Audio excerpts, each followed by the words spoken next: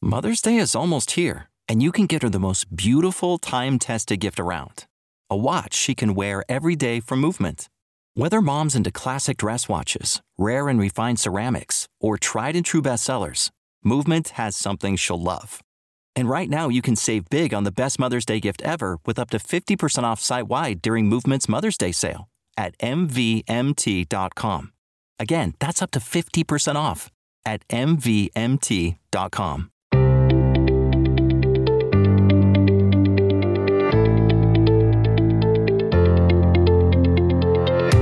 Hi, I'm Danny J. And I'm Jill Coleman. Welcome to the Best Life Podcast. Here, we talk about everything from success, money, relationships, and entrepreneurship to productivity, honest communication, positive psychology, and how to cultivate an abundance mindset. Make money, travel the world, deepen your relationships, live full out. This is the best life.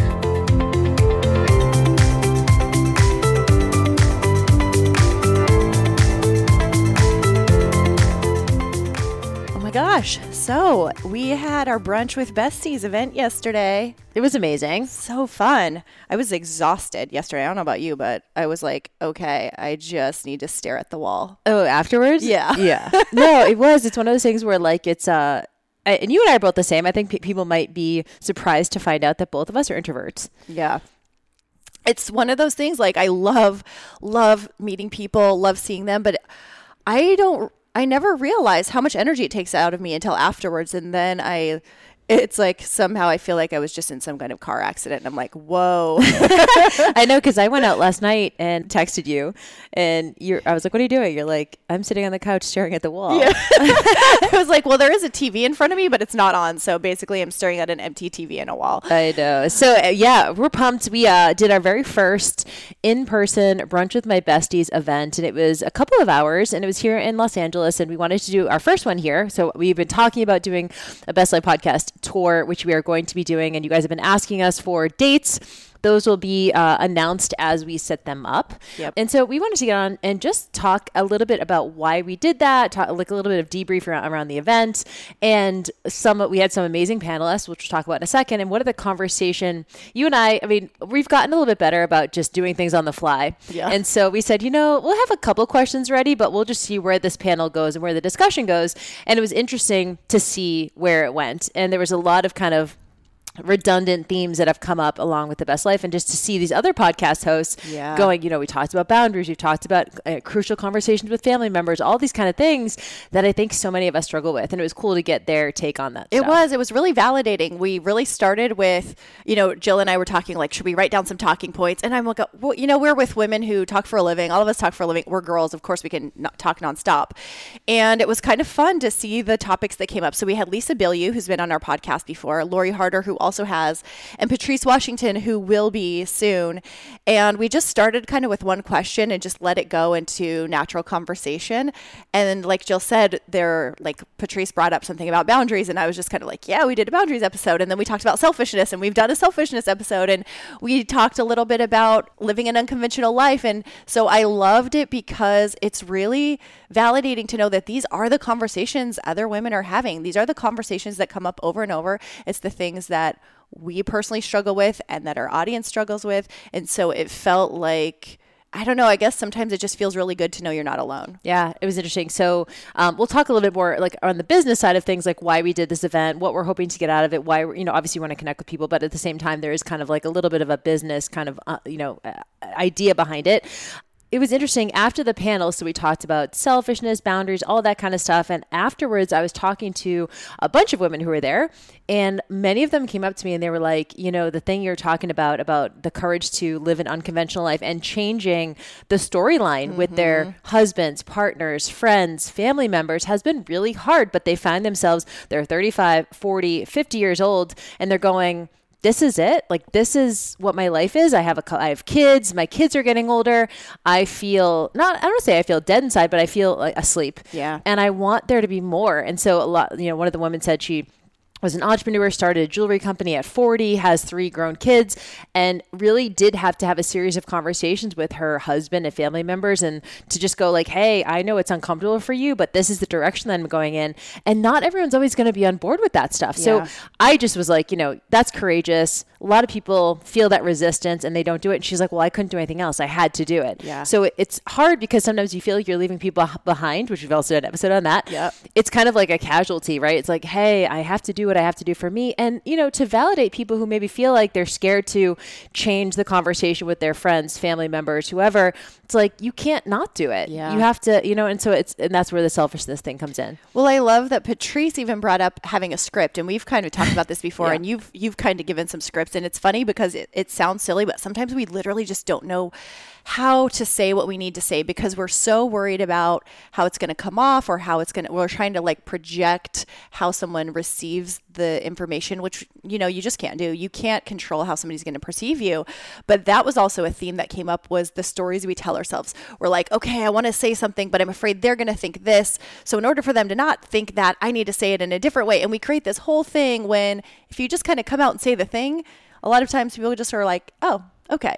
And hopefully we weren't able to record in the high quality recording that we wanted to, but we are going to send the recording we did a backup recording. We're going to send it off to the editor. So hopefully you guys get to hear the conversation. But if not, it was just definitely look up these other women. We'll have Patrice on too. But the conversations, learning how to say something, it takes practice. I would love to hear what like really stuck out to you. There's a couple of things that I really loved, which Lori said, if you want a different reality or if you want to become more successful in whatever realm that looks like, it's literally determined by how many uncomfortable conversations you're willing to have. Mm-hmm. And I love that because I was like, yes, that really is what it's about. She goes, if you want to have a bigger life, I think that's what she said. If you want to have a bigger life, whatever that looks like, it really is going to come down to the number of crucial conversations or scary or confrontational conversations that you're willing to have. And I think that's a practice. You and I have talked about this quite a bit. It's like, the first one's always gonna be the hardest because you're like tripping over yourself and you're constantly considering the other person and what they're thinking. And I think, which leads into one of the things Patrice said that I really appreciated, which is people respect people with boundaries. Yep. She goes, if you have boundaries, people are going to respect you. And I remember feeling like, yeah, that's exactly right? Because we know those people who are pushovers, and you and I have both been that way at times in our life. And, that was one of the reasons why I left the marriage, was feeling like a doormat, feeling out of my integrity, feeling like losing respect for myself. And that's a boundary, saying I'm leaving or I'm staying and I'm going to be this way or I'm going to be doing this. And that's a way to put yourself in your power. So, for me, I took away crucial conversations. They're the only way to get what you want or to create the reality that you want, the new reality that you want. And the second is people respect people with boundaries. And it's so true. It's like, you might not like it, or you might be like a little bit taken aback. If you have someone in your family who's like, hey, and just lays it down for you, you feel a little bit uncomfortable or like almost feel bad. Like, what did I do wrong? But realizing it's not about you. So on both sides of it. Both sides. When she said people respect people with boundaries, the first person I actually thought about was you, because you're one of the first people that I've known that just has really strong boundaries, but does it with love. And I can look at you as an example and go, yeah, she's not a bitch. I mean, if I wanted to perceive you that way, I could, but you have boundaries. Diane Sanfilippo, she's another person, a friend of ours or a friend of mine who's on Instagram, if you guys follow her. She has really strong boundaries and social media boundaries. And I've watched her kind of post some of those things, and I can see that for some people who follow, they don't like it. And it's also like, okay, cool. Doesn't matter. And I look at women like that, and I look up to people who have those kind of boundaries, and I try to emulate them and get better for myself, because I realize when I don't have boundaries or I don't state them clearly enough, then I feel taken advantage of. I feel used. I feel resentful. And I think those are the kind of feelings you get when you don't have boundaries. Yeah.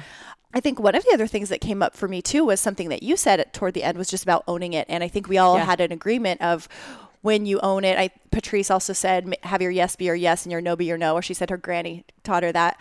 But just owning your decisions, and Lori even piped in. I mean, everybody was really saying the same thing in different ways. But once you make a decision to own it, instead of, oh, I don't, like trying to make people are okay, or say, it's interesting how we take up so much mental space going back and forth. And I think Patrice mentioned something about writing an email and then once she made the decision, just deleting it so she doesn't go back and reread it and go, ooh, should I have said something different or should I have done that? And I was like, I really like that. Just saying it, putting it out there, and then just owning it and walking away instead of constantly questioning, did I do the right thing, rereading it, maybe changing your mind. It just takes a lot of mental energy. And that was really a cool thing to hear from. Ownership, I think, is the ultimate. And, I love that we had the opportunity to talk about that, because anytime you're interacting with other people, there are going to be judgments. People are going to feel a certain way. And I think the ultimate kind of way to feel in your power in that moment is to own it, whatever your decision is. So one of the things that we said yesterday was, Danny and I talk a lot about our ex-husband's infidelity. And I think, and we're so like over it and have worked through it. And like,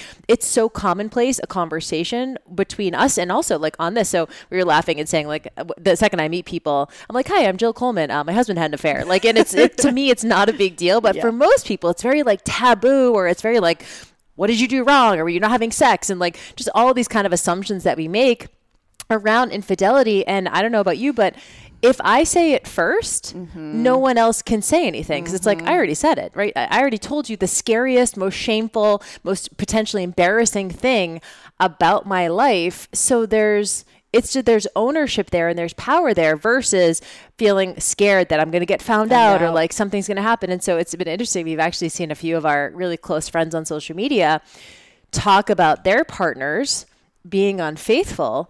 And Danny and I were kind of laughing because, we've been talking about this obviously on the podcast now for a year. We've been talking about publicly for about 2 years. Yep. And it's like we're starting to see people in all things, vulnerability wise, we're starting to see people more like owning the fact that like they've been cheated on and not being scared to hide that. I still think there's a good amount of people who are hiding it, and that's fine. But I would like to think that in our small little tiny bubble, we're having an impact in that way and giving people permission to own whatever the thing is that's scary or shameful or embarrassing or guilt, ridden or whatever that looks like. So yeah. I liked that a lot. I think I had a woman come up to me, we were taking photos, and she just kind of came up and said, hey, thank you for putting this on. And what it helped me realize is that it gives me permission to step up. It gives me permission to have these conversations. And I hope that's what it does. Sometimes we do just need permission, or we need to see someone else doing it and realize, wow, they didn't die. It is. It's so true. It's like, oh, is that okay? It's against, it feels against the rules. Yep. Like in a way, it's like, that's taboo, or that's against the rules, or that's against the cultural script. Yep. But then when you see someone else do it and they didn't die, and in fact, they might even be thriving as a result of ripping the Band-Aid off, you're like, wow, there are other options on the menu that I didn't know. So I actually want to semi-shift gears, but kind of along the same thread is, Jill and I talk about just doing the thing and taking action and doing things you're scared of. And something came up during this event for myself, and I think her as well, but definitely I think we realized we're very similar in this, is putting this on was a big undertaking. I mean, there were a lot of moving pieces. Jill and I have both done events, but I think I'll speak for both of us in that we're not like the detail people. We're kind of big picture. We tend to just, we don't focus on the content. The flowers. Yeah, we're not doing all like the decor and making it look pretty. And we'll kind of go into why we wanted to do this a little different. But there was a lot of things that needed to go on. There was a lot of backdrops, banners, printing, cutting, stuffing bags. We had 93 RSVPs, so it was a big thing. There was chairs that needed to be moved. There was a bar that needed to be set up. And we needed to ask for help. And the Riveter who we had the event at, the Riveter is a women's co-working space. They said, hey, you're going to need 4 volunteers. So I was like, ooh, I'm scared. Like, who can I ask to help us? And we have friends who I'm sure would help. And I asked one gal, she couldn't do it. And then it was almost like, well, I guess if she can't, then nobody can. And I got weird about it. And then Jill's like, well, why don't we just pay someone? And we're way over budget. And it was kind of one of these things, like I was terrified to ask for help. I was terrified to ask people to help us. And then, one of the things Jill said was, well, what are they going to get out of it if they volunteer? Like we need to give them something. And there was this question of like, I know I would volunteer and not expect anything. I know Jill would volunteer and never expect anything for our friends, for people we cared about, for people we'd support. And yet we were fearful to ask, and we were fearful to ask without giving something, reciprocating something back. And in the end, it was like we were kind of doing some of the things that we probably shouldn't have. We probably should have had other people. We should have asked for more volunteers. We should have had more help. And I realized if I'm going to do bigger events, if we are going to do bigger events, we're going to need to get over ourselves and ask people and let them say no. And it's like, what are we scared of, that they're going to say no and then hate us? So she tagged me on this meme and I had it totally saved. It says, me trying to ask someone a favor. Hey, could you help me with this thing? No pressure though. Totally okay if you can't. If you want to run me over with the car, that's cool. Are you mad at me? And I was like, yes, that's us. Yeah, it is. What are you scared of? I guess I think I'm more scared to. So just to give credit, that's from Allison Tenney, who has that on her Instagram. And I saw that and I just like sent it to Danny because I was like, this is us. I think here's what I'm scared of. And I know this is it for you too. I'm scared of owing someone anything. Mm-hmm. So I'm like, I don't think I have a problem asking. I have a problem with feeling as though because they did something for me, I owe them. Yeah. And I don't want it to feel like I owe anybody anything. And I think, and this is dysfunction, by the way. I'm not saying it's valid. I'm just saying like that's a dysfunction. I think for me, it's more about feeling that I'm taking advantage of someone. I feel like maybe somebody is going to think, oh, Danny just always expects things from me. And like they feel taken advantage of, which is so silly because you have to trust that they're going to give you an honest answer. Yeah. And they don't sometimes though. And I don't know what that is. Cause I'm like going, well, do I ever feel taken advantage of? And the answer is no, I don't. Even if I volunteer for something, I volunteer without expecting anything, without expecting gifts, without expecting monetary But you payment. Don't trust that other people will do that. I know. It's so weird. And so this was a good thing for, I think, both of us, because while we are good at honest communication and saying it, this is one that's like, oh, this is something you two could actually practice. I think a lot of us, probably if you're listening to this, are very similar. And I'll tell you, I think where it came from me, like my parents have always been very giving, always very generous, but I've been financially independent since I was 21, literally never asked for my parents for any money. And for me, I took that as a pride thing because I didn't want to feel like I owed them anything. Yep. So I was around, I guess, 24 years old at the time, 23, 24. And my parents were like, okay, so grad school, like you're going to go back and because you're not going to be just a personal trainer, right? Like you got to do something else. Mm-hmm. So I had my degree in exercise science and it was kind of like, oh, you either go to medical school or physician assistant school or physical therapy. And I was like, well, out of those three, probably physical therapy feels like the most applicable to me. So in order to apply to get your master's, you need to take the GRE. GRE is like the SATs, but for grad school. So I remember kind of studying for it a little bit, and my parents at the time were like, well, why don't we just pay for you to do a prep class? And at this time I was about 24 years old. We'll just pay for you to do a prep class. And it was $1,000. And I was like, okay, yeah, I was reluctant to take the money because again, I didn't want to feel like I owed them. Mm-hmm. I ended up taking the money. I took the course. And I remember I was studying for the GRE and my heart was not, I've told the story before, my heart was just not in going to school for physical therapy. I was volunteering at the time. I couldn't even get through the volunteer hours. I hated every second of it. And I never ended up taking the test. And it was months later and they were calling me and I was dodging their phone calls. And I remember we had a conversation. Finally, I couldn't avoid them anymore. We had a conversation and they were like, so about the GRE. And I was like, ooh, I didn't take it. Yeah. And and I'll just be honest, like literally this is how it was for months afterwards, like several times they said, well, we did pay for you to take the course. So we did pay for you we did pay $1,000 for. And so that I was like, okay, so because you gave me $1,000, you can hang it over my head that I need to take the exam, and then I need to apply for for PT school, and I have to go and do that now with my life. Right. And I never wanted that feeling ever again. That was the only time. And I apologize if you're listening to this, Mom, but like that's a real thing, and there are consequences to that, and it's fine. But I resolved to myself that if I was going to give to somebody, I would never give with expectations. Yeah. If we decide that it's a loan, cool. But like for me, I will never give and then expect something in return because I know how that fucking feels. It sucks. When you had a friend over here the other day, Lawrence, he was recording the podcast and afterwards we were talking about the book, The Tao of Pooh. And that was a lesson I got out of that in high school. My boyfriend gave me that book and my parents were basically using gymnastics over my head to take away anything. They would like, we're going to take away gymnastics because they knew it meant a lot to me.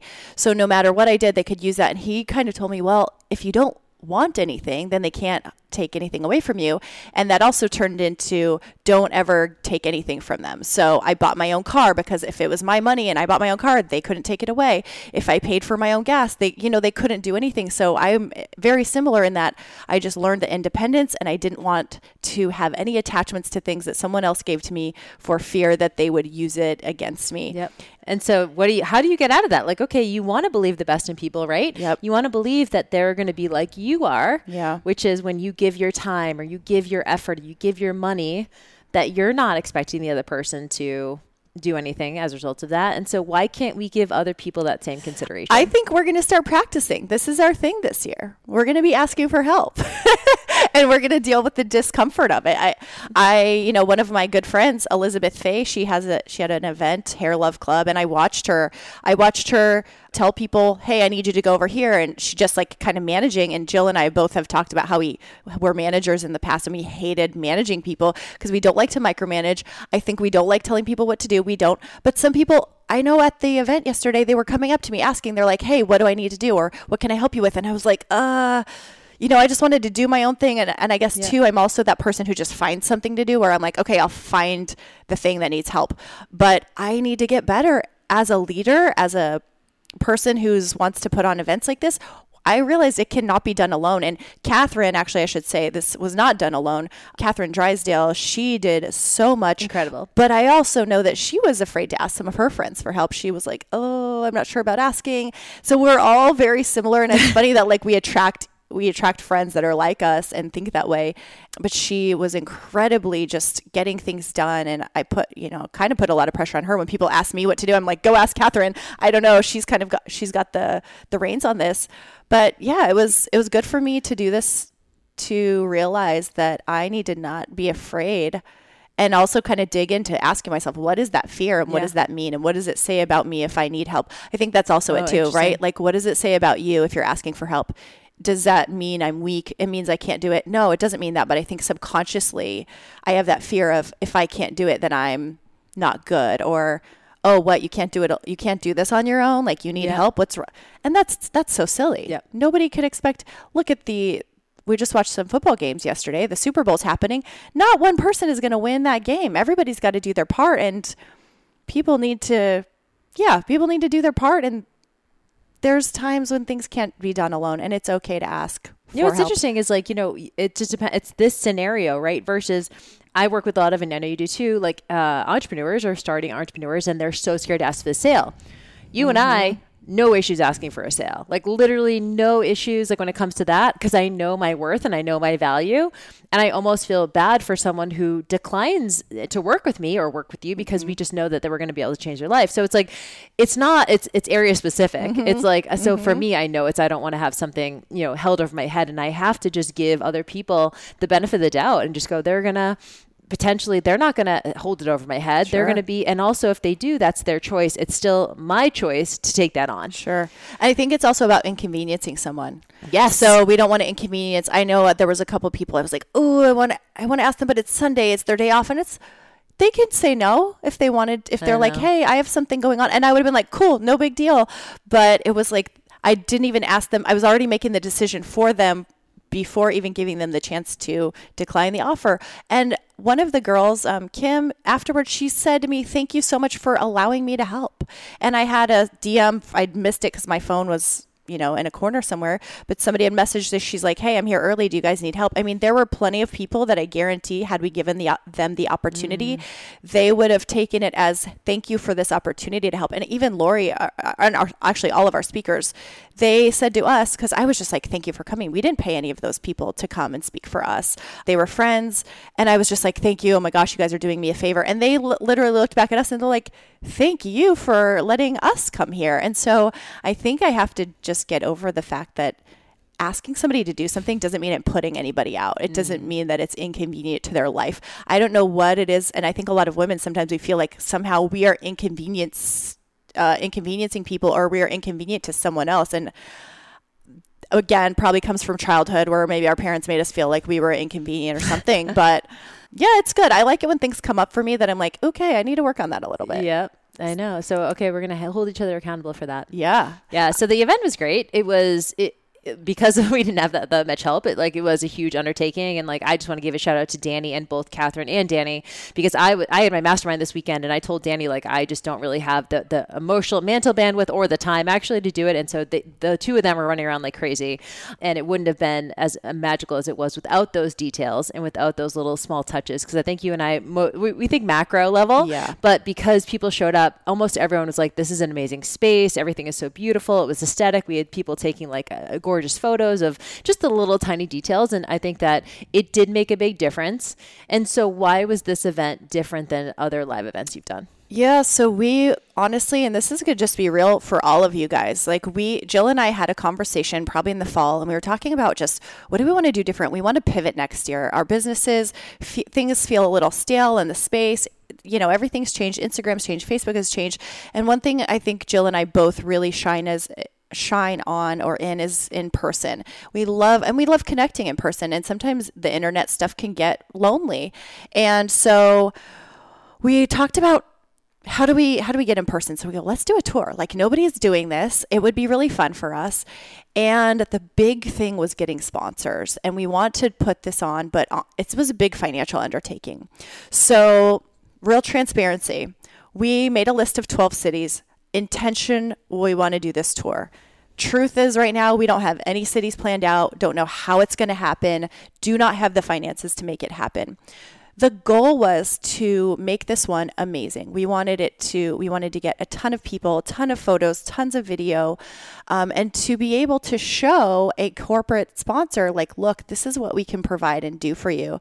And full transparency, one we really want to work with is Bumble BFF. We've talked about them on the podcast before. Yeah, we've talked about them on the podcast. We talked about them on stage a little bit, but women our age, we want to make friends. We want to have connections. And a lot of people write into us. They go, we wish we had friendships like Jill, you and Jill, your bestie goals and relationship goals. And I think that women are looking for that. And so Bumble BFF is a way that you can connect with women and make new friends. Actually, that's how I found Patrice. A woman I connected with on Bumble BFF told me about her, and long story short, ended up meeting her. But so we wanted to put on this event to show what we could do. So it was literally this event was an investment in our business. Mm-hmm. It was an investment it was a gamble that we don't even know if it's going to pay off. I think it's going to pay off. And it was, I think, one thing that also set us apart and made our podcast stand out among others. But yeah, there was some strategy behind it. Yeah, I think, and this is something that I see a lot of times with very new entrepreneurs, is they go, well, I can't do that because I don't have the money, or I'm not going to get my money back. Just full transparency, we had, we did have some coupon codes that some people use to get free tickets and discounted tickets and whatever. And so literally Danny and I paid out of pocket for this. And so I think that's a mindset shift from sometimes a new entrepreneur is like, well, I'm going to lose money. And it's like, you're going to lose money. Yeah. I lost $3,300 on my first live event. And I don't look at it like I lost that money. Sure. I looked at it as any other investment I would have made in my business. And so it's marketing. For us, we're like, cool, let's have the amazing visual, aesthetic space. Let's have all these tiny details. And then let's get a ton of social proof. Let's make it so that people want to take photos in this space, that they want to. And we did all of that stuff so that we could leverage social proof so that people would be sharing on Instagram, because that's how we know that, we're going to build our numbers, we're going to build our clout, we're going to build all of those things. So the little touches really made a huge difference. And I think you have to go into it going, okay, I can set aside this much money without being like, I need to make my money back. You can't be in scarcity. And it's hard when again, you don't have the budget or you don't have the money. It's hard not to be in scarcity, but you have to take the chance and you have to double down on yourself. And I don't know that we would have done that if we were just getting started. So true. So true. I mean, I think we've had enough wins, or we've seen it before. My first event too, I remember crying because I didn't make any money, but looking back, and even a few months later, I realized it set me apart to where, oh, this girl does events. And it was like, nobody knows whether you made money or didn't make money. And that's why I wanted to talk about it. A lot of people don't make money off live events. A lot of people don't. In fact, they lose. Break even. Yeah. We did not break even for sure on this. I mean, to be honest, it was pure It was just pure investments. I tried to get some sponsors. We tried to get some food sponsors. I mean, that part was tricky. I asked a few people and had some hard conversations. I even went to Lisa Bilyeu and I said, hey, would you guys want to sponsor our mimosa bar? And she's like, Danny, honestly, we are not spending any money right now or doing any sponsors, but thank you for asking. And that was hard for me because asking money, because she's a friend. And she's a friend. Yep. Yeah. And she said no, but it was also, she came to support us. She's like, I will support you in any way. And I'll figure this out. And conversations with Lori after, she's looking at doing something similar. And so I think what will come out of this is going to be really amazing, but we kind of made it up as we've been going along. I mean, we're like, okay, let's try this. We don't know if it's going to work. We don't know if it's going to fail. There were some small failures along the way. I had some banners that I ordered and then they weren't open on the weekend, the day before, to pick them up. So of course, not waiting till the last minute. And all of this was planned literally within like 4 weeks. Yeah. Less than that. Yeah. I mean, I started planning right after New Year's. Oh yeah. So 3 weeks. Yeah. So 3 weeks, we pulled it all together and yeah, we went over budget. We just made it happen. We made it happen and we're just hoping to make something more out of it. There were certain things I go, okay, maybe we can sell something at the event, but the event took so much planning. We weren't able to get the things together to sell there. Yep. So you just go with it. Yep. And again, like, I think people who showed up, they didn't know what they didn't know. So like, I was all upset. I like the day before I found out about the banners and I had to think of a backup plan. So I made these posters, which to me, they looked like semi eyesore, but they still looked okay. But nobody knew because they didn't have the expectation of what the banners were going to look like. So I had to get over it. Like, I poured myself a glass of wine at 11 a.m. I was like, shit, I gotta think of something. I'm just going to drink right now. It's the day before. I don't know what to do. This is going to cost me another $300-400 because I already spent the money and I have to make new things. I called a million print shops. They couldn't do what I wanted them to, but it worked out. Like, nobody complained about the lack of banners that they didn't even know were supposed to be there. Right. So that's another thing with live events too. I think, something will always go wrong, but most of the time the people showing up have no idea. They don't know what they don't know. Yeah.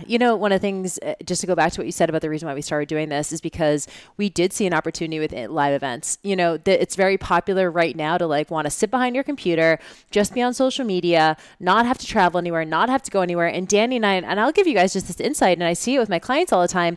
Danny and I have talked about this. Anytime we've had an opportunity to go to an event, host an event, go to a mastermind, travel to somewhere that, maybe you have to fucking put on a credit card. We've always done that. And I can tell you, my clients in my mastermind and people I've worked with in business, the ones who say yes to being inconvenienced by having to get a flight, having to get an accommodation, have to go to a thing, the ones who always just say yes and they go to the live events, always rise to the top. Like, yep. It's a 1%er action, So for us, we're like, you know what? We don't see a lot of people hosting live events because the shit is hard. Yep. The shit is hard. But it's also, it can leverage so much more. It's so much more impactful than trying to connect with someone on social media. Like, that might take you a year to make a connection with someone, like a genuine connection on social media. You can have a weekend with someone and be like, we're best friends. Totally. And so we just saw an opportunity there where a lot of people are not doing this. They're going away from it. And I can tell you, if you are a brand or you're a personality brand, you're trying to build your online business, you need to be in person. You need to be attending events, hosting events. You need to be doing this stuff. And so we saw an opportunity, and it's a risk, but at the same time, it's a way to innovate. It's a 1%er action because it's hard. It's inconvenient. It's a lot of work. You lose money. So, but it is something that not a lot of people are willing to do. Yeah, we knew that. And the one thing I love about Jill is we're both in this together and we've had some conversations. We did a photo shoot in December and we're rebranding. We have a brand new cover. Yay! I hope you guys love it. We took a lot of new photos and we're like, we're going to go all in on this. And being business partners, I think too, that can be something tricky if you want something that someone else doesn't. And so what I loved is that Jill was all in, I was all in, and we're like, let's just do this. We don't know. We don't have all the answers. We don't have all the cities. We don't have all the things planned out. We're just going to do the first one. We're going to do the first thing. And then from there, we are going to see what opportunities arise. But I know, and I think Jill, as well, just because we've gone to so many events, we see what happens. We make connections that you don't know who shows up to those too. You don't know who's watching. Actually, Patrice Washington, she didn't say this yesterday, but I've listened to her podcast and she says, you never know or someone is always watching you that has the opportunity to bless you. And there are people that were potentially in the audience watching us. There are people potentially watching you on social media. There are people potentially around just watching you who have the potential to bless you and who can change everything for you. And our friends who showed up, Lori, Lisa, and Patrice, I know that it made a big difference to them. And we had influencers and friends in the audience to watch us do that. And so I know that they will be even potentially thinking of us for future things they're doing because they can see that we stepped out to do something brave and that we stepped out to do something hard. And to also shout out the participants, we had people fly in from different states. We had people come in from Florida. We had people come in from Arizona, Nevada, Canada. I know Jill had lots of people from her mastermind that came down, and they made a big effort. It's funny because we were talking about the tour and people on Instagram like, come to this city. And I get that, but we can't be everywhere. No. And sometimes it's like, yo, you got to meet us halfway. Totally. If we're flying from LA to, let's say, Chicago, and you live, within 4 hours of Chicago, come meet us, because we're coming all the way from LA. Come meet us there. It's so funny when people expect you to drop in their backyard and then they like kind of get all sad. One of my masterminds a couple of years ago was in Nashville with Bex, and I had people go, come to Canada. I don't live in Nashville. I was going, neither Bex nor I live in Nashville. Have you heard of airplanes? Like, they make those things to get you somewhere. So, and just so you guys know, like, that doesn't go unnoticed by us. People are watching. So I remember we did the Radiance Retreat in Sydney, Australia a couple of years ago.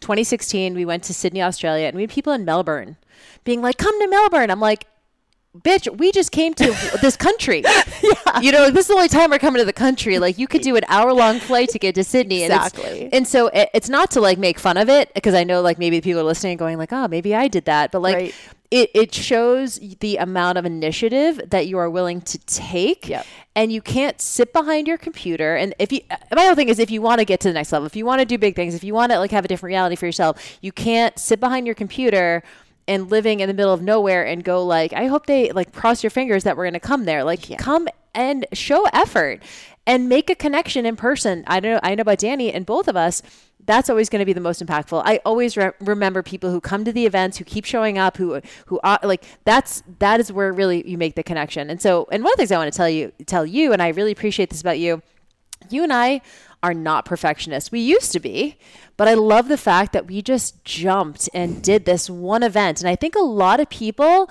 would go, well, I'm not going to announce that I'm having a podcast tour until I have all the cities, we have all the sponsors, we have all the venues, everything's ready to go. We're going to like just announce it all. You and I announced this shit 3 weeks ago, and we're like, we have no hope of doing a podcast tour until we do one event. Yep. Right? Like, do the first event. I think a lot of people want to make sure that it's perfect before doing any of it. And you and I are just going, okay, this is a podcast tour. We do one event and then we see. So people are like, where are you coming next? We're like, cool, we don't know, but we're going to let you know when we do.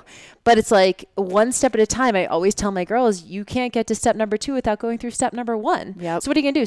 Sit back and wait and hope that you get a $50,000 corporate sponsorship before you do anything? And it's like, no, we self-fund this bitch, see how it goes, do one, and if we want to keep doing them, we'll figure it out. Yeah, and just to prove that we can. Yeah. It was prove to ourselves, and then to prove to the sponsor. If this was my thought too, I want to ask for big dollars from these sponsors to make this big and beautiful.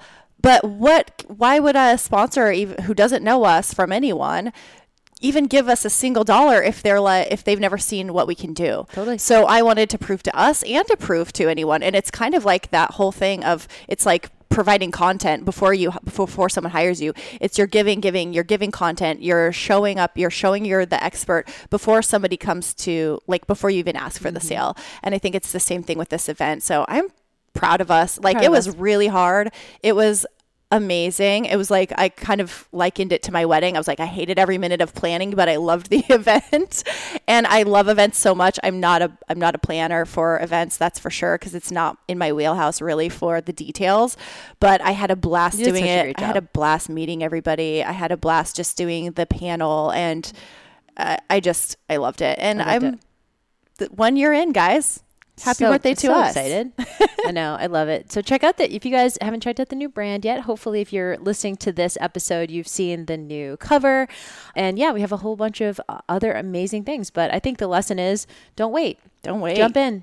jump in with 2 feet and have the full experience. And it was interesting. You said that about, if we want to get a sponsor, they're going to have to see that we've done a little bit of something before we ask them. And this past weekend at my mastermind, I had Lacey Mackey, who's a co-founder of Caveman Coffee.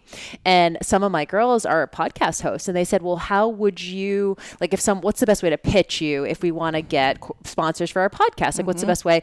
And Lacey was just like, I get so many podcasters messaging me all the time and asking for sponsorship. And she'll go, great, what's your podcast? And they go, well, actually, I'm just thinking about starting one. And she's like, I can't do anything with that. Yeah. You don't even have a podcast yet. You know what I mean? So it's like, I think you need to do a lot of legwork to prove your value. And our friends over at Mind Pump, I had a long conversation with Adam, and he goes, before we ever ask for sponsorship, and they have a tremendous amount. I think it's like $2,500 or even more to sponsor even one of their episodes at this point, because that's how many downloads they're getting. He said, before we ever asked, he goes, we would promote the brand that we wanted to work with for free and send traffic to them, just so that we could prove to them how much we could bring to them, how much value. And I was like, that's really fucking cool. Yeah, I loved it. I hope you guys got something out of this. I think, we wanted to be a little bit authentic, or I don't want to say authentic, transparent about what we're doing and kind of the strategy behind it. So you can kind of see and go, okay, that's how they're doing it. So this is how we're doing it. Please subscribe to the Best Life Podcast and visit us in our Facebook group at thebestlifepodcast.com to join in more of the conversation. And we'll see you on the socials. All right. We'll see you on the social, guys. Bye.